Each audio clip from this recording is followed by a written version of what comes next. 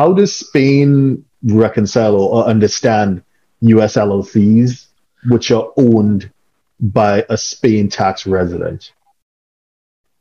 Well, basically, I mean, disregarded entities, I wouldn't say it's an issue, but it is a problem if someday the Spanish tax authorities that they come ask you about, they come asking about this company, because then they would say, please show us a tax return of this company for this company.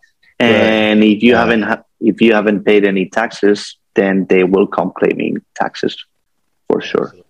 So we always recommend, whenever forming companies, at least for our Spanish clients, we normally recommend C Corps rather than just a regular LLC.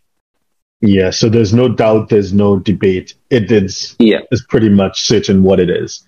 Okay. Yeah, and the thing is that C Corps are kind of like the SL here.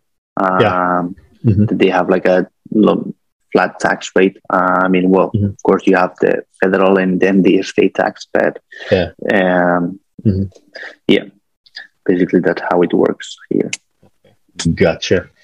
So if you're a 6, 7, or 8-figure investor, entrepreneur, or business owner who needs a tailor-made solution from a qualified team of professionals, we can help you achieve the international lifestyle, the freedom, and even the tax savings you're looking for. Visit us at htj.tax and live that international life.